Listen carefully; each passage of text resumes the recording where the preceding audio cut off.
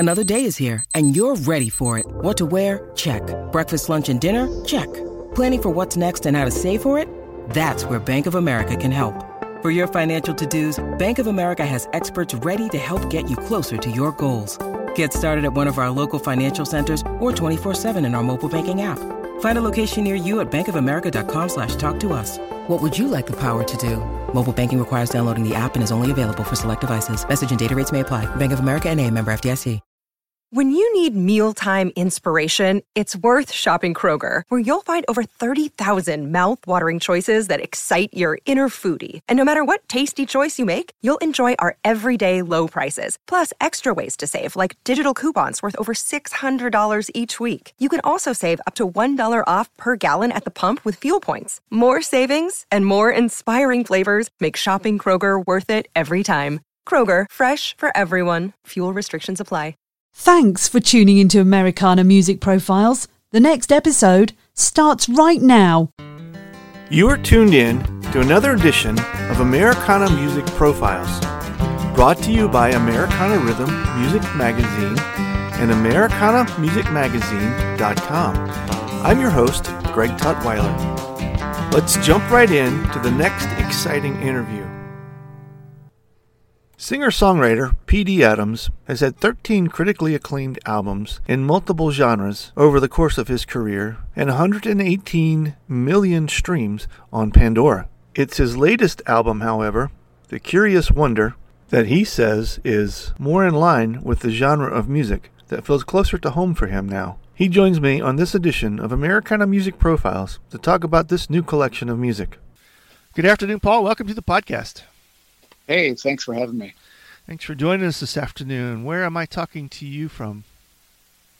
I'm in central Illinois in a town called Peoria. Okay. Has that been home your whole life? Is that just where you ended up? I grew up in the Quad Cities, which is right on the Mississippi River. I grew up in a boat harbor. Oh, wow. On the Mississippi River. Yeah. And my dad then had a boat harbor here in Peoria. And so I ended up here in the mid-'70s. Okay. And I'm just 2 blocks from the Dan Fogelberg home where he grew up. Oh, cool. And we've got a lot of good music here in the area. How did music become a thing for you? How did your musical journey begin? You know, I think for all of us, there's this magic yearning. Mm-hmm. And for me, the first thing was the trumpet, my dad's trumpet. And then Louis Armstrong and Bessie Smith. And I thought, oh my God. So played trumpet and horn. Then I kind of got away from it because, as most of us go through our dark night of the soul and try to find that place. And I eventually came back to music via a major in ethnomusicology and started building instruments from there. And from building instruments, I then went into recording. And you have not really, doesn't seem that you've really settled in one particular genre for your career. You've done a lot of different styles throughout your musical journey. Is that correct? Yeah. One of the things in the music business that's essential for the business aspect, and that is to have a good arrow pointed in one direction. Mm-hmm. And I've never done that, but I think that you could loosely fit most of the stuff in the New Age kind of area because I was influenced by world music and meditative stuff and anything eclectic and exotic. So I kind of was a real broad fit in there. But the thing that does the best for me, and where I've got like 120 million streams on Pandora, is kind of that loosely fit New Age stuff. Okay.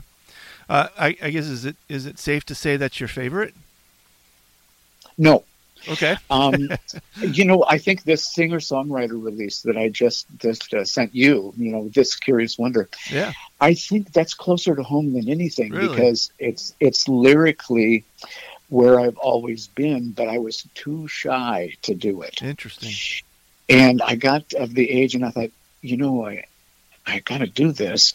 And then I met with Elizabeth Geyer from Australia, and I started helping her with some of her albums. And she encouraged me, and I just the fear just left. It just slowly dissipated. And I thought, I've got to do this because it's more, I love that other stuff deeply. But this is maybe I've bared myself more. Interesting. I find it curious that you said that it took that long to get to this record. You've had 118 million streams on Pandora, like you said, 13 albums. You've won several awards in several different music genres, and this is the one genre that you've shied away from because you didn't feel like you were ready for it. Do you know why? Yeah. Yes, fear. Fear is that great equalizer among us all. And you know what I think that each of us has to somehow find, and you find this in your life coaching, that we each have to find that we all have some kind of a message or a kind of a journey. And sometimes it takes a long while to find that. And I knew that by doing this record that I was exposing myself more than with any other work. Okay. And of course, it was because I'm exposing myself not just musically, but also from a lyric standpoint. And in the album, I included, poetry and things of that nature because it comes with a 6-page booklet and a 4-page insert. And that was kind of like me finally kind of going, okay, here I am. And I am not Yehudi Menuhin. I am not Ravi Shankar. I am not Eddie Van Halen. I am not Pat Metheny.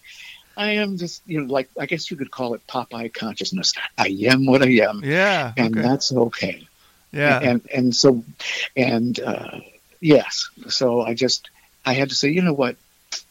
This is okay. And it's valid simply because I was as truthful as I could be. So it's like peeling back all of those other layers, getting down to the true self. The layers of the onion. Yeah, and it's called The Curious Wonder. I think I read where it said that it took you 35 years to collect all the music for this album.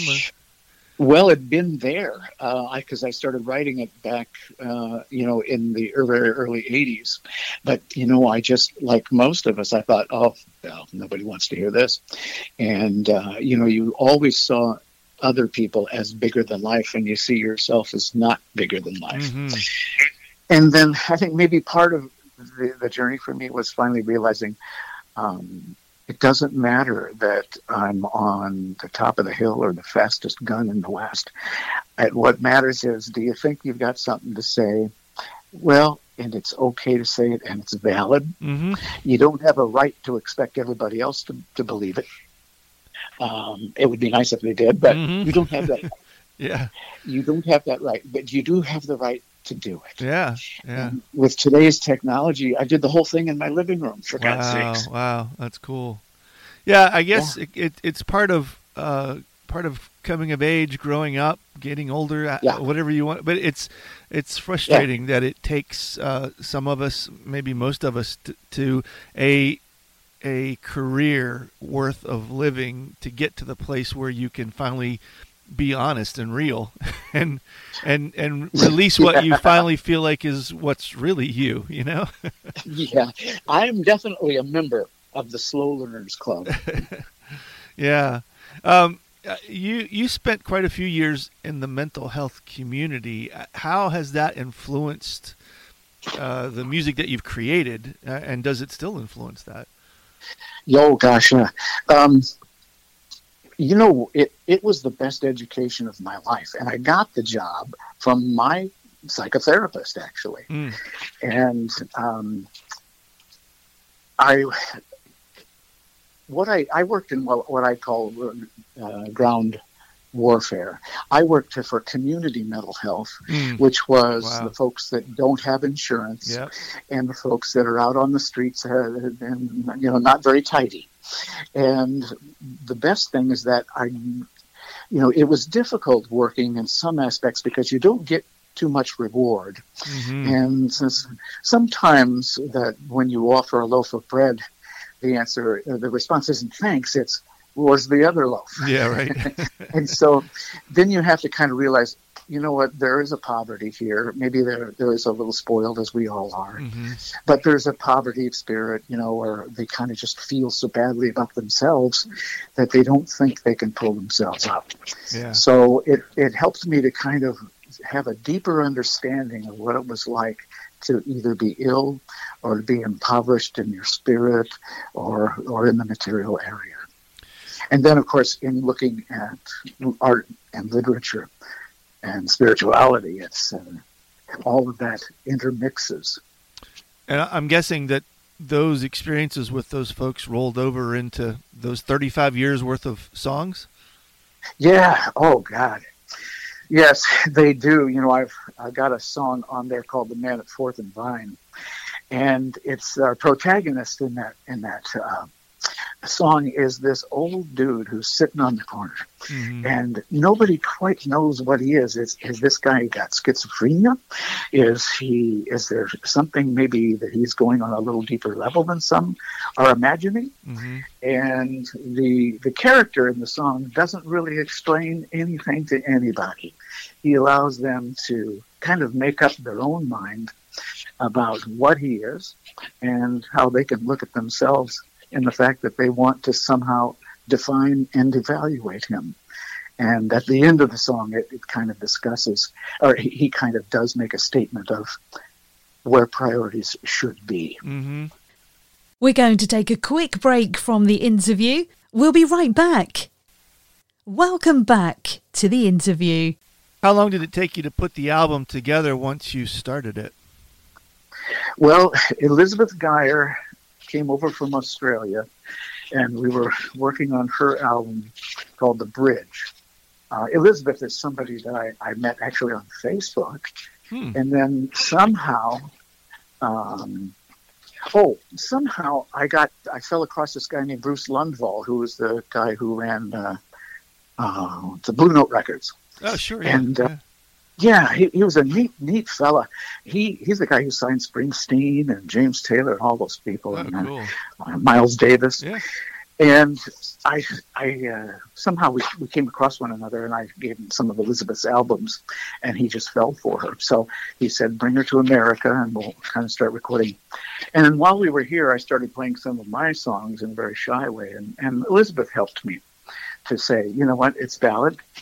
And then I said to myself, okay, it's valid, and let's try to remove myself from this equation. Let's try to say, is this good enough or is it not good enough? And let's just not so much worry about another person's evaluation, but let's just do it simply because it fell from the ether in my head. Therefore, it's probably valid. But anyway, forgive me. It took me about a year to put it together. Yeah, okay. But the songs had been written for many years, but it took me about a year because I hadn't sung on my previous albums, and I needed to know what my voice was. Yeah.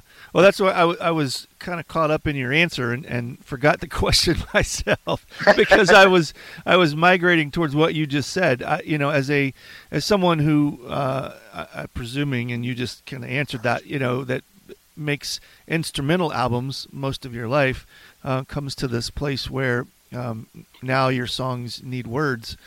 Which came first was what I was thinking. Did you have these stories that needed a melody, or did you have melodies that needed stories? It happens. It happened either way. Sometimes there are certain chords that resonate with all of us, and George Harrison used to call them the pretty chords. And some of these chords, and then sometimes a different instrument will pull stuff out. And I heard somebody describe this the other day, and I can't remember who it was. It was a composer I dug. But he said that when things start rolling, you sort of hear what should come next. And sometimes that comes from just an inspiration. Sometimes I'll hear an overtone series coming from a chord that I'll do, and I'll say, oh, well, that is going to lead me to an A diminished, so I should go in that direction. But lyrically, the lyrics that come the easiest for me are jazz-oriented scat lyrics, which is not this album, but those are the things that come as easiest. And these others that are on this song come both crafted, where I work a bit, walk away, work, walk away, and then there's a few that just came in 5 minutes. So they're like little gifts that just fall in your head. Yeah, sure. Yeah, that's cool. It just came out, right? About a week ago? Yeah. Yeah. Came out on the 7th of this month. Have you had any response? Has it been out long enough to get any feedback? Well, I haven't had a whole lot of response because I just sent it out, but I did just get about 24 news articles that in Europe and in England and in America that I was real surprised that they jumped on the album to just report about its release. Yeah. And I think they probably thought that my history was interesting as well, too, and something Sure. different, to write about. So I have gotten a couple of dozen write-ups in various publications throughout Europe and America. I'm kind of waiting for, I've got a friend that used to run the Grand Ole Opry, so I just sent him one. And then Norbert Putnam sent me a nice message. I don't know if you know Norbert. I don't. Interesting guy, bass player. He was Elvis's bass player for years. Okay. But I think his real thing was working as a producer. He produced the early Joan Baez and Dan Fogelberg and who's that guy from Texas that sings about drinking on the ocean all the time? Buffett. Jimmy Buffett. Okay. Yeah. Yeah, he's the guy who produced Jimmy's album that kind of broke through and kind of made him kind of a megastar. So I was very pleased that Norbert thought it was cool. Yeah. But no, I haven't really gotten any reviews yet because I just sent it out a week and a half ago, 2 weeks ago. Yeah, so it's just out. Yeah, okay. Will you play out with it? Do you something you're going to get out on the road a little bit and try to tour? You know what I would love to do? I would love to do really informal home concerts or small venue concerts. Yeah. I love those things. And the nice thing about This Curious Wonder is that it's set up so I can do it solo. I would prefer that, if Elizabeth was over here from Australia, for us to do it together. So, but right now, I don't even have any plans on doing that because I'm waiting for the entire COVID thing to go away. And we'll let the response for this album sink in a little bit. But it is set up so I can do it either solo or with a few other people. Yeah, okay. That'd be even more fun. Will you do it again?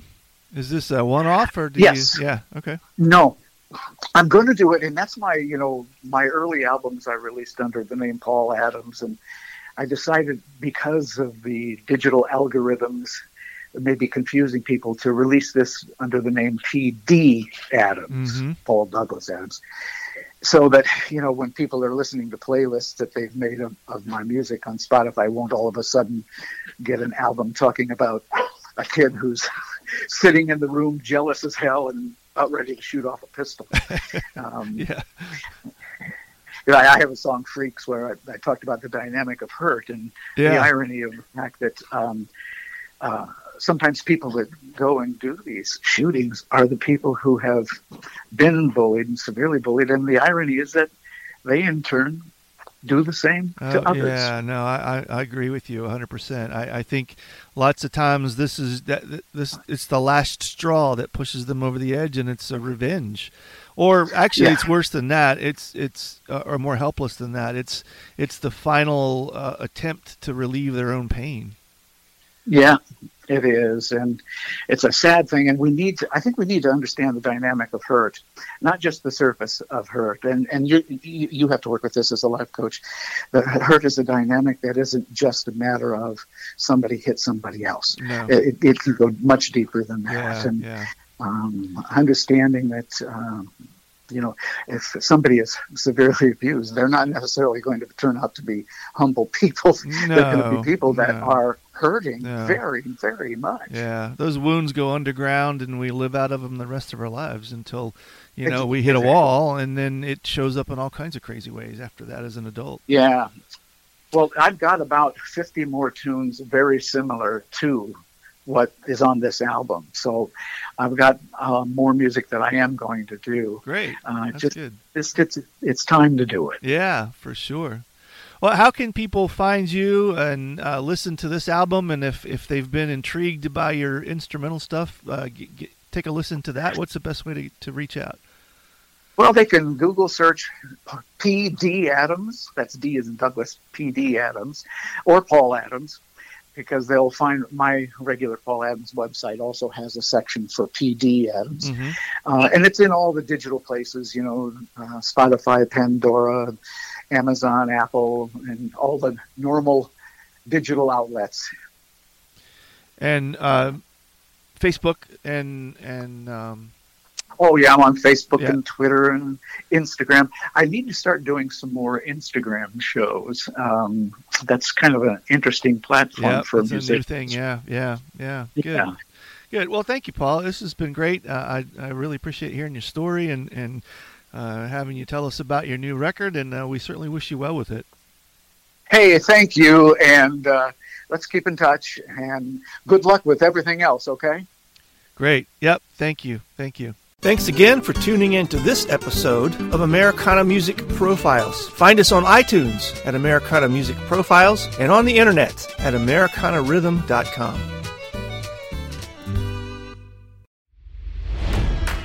It's NFL draft season, and that means it's time to start thinking about fantasy football. FantasyPoints.com features industry-leading experts and prognosticators using proprietary hand-charted data to help you score more fantasy points. FantasyPoints.com is the place to go for whatever kind of fantasy football you play. Whether you play fantasy football, daily fantasy sports, or do a little bit of everything, Fantasy Points has the meticulously researched content to guide you to victory. And why wait for the fall? Fantasy Points also covers the new spring football league, the UFL. Join the guru, John Hansen, Scott Barrett, Joe Dolan, and other massive names in the fantasy football universe with an exclusive offer. Use code Pantheon for 15% off any Fantasy Points package, including the all-in package, with access to every article, tool, and data nugget that Fantasy Points has to offer. That's FantasyPoints.com and code Pantheon for 15% off at Fantasy Points. FantasyPoints.com, code Pantheon. Score more fantasy points.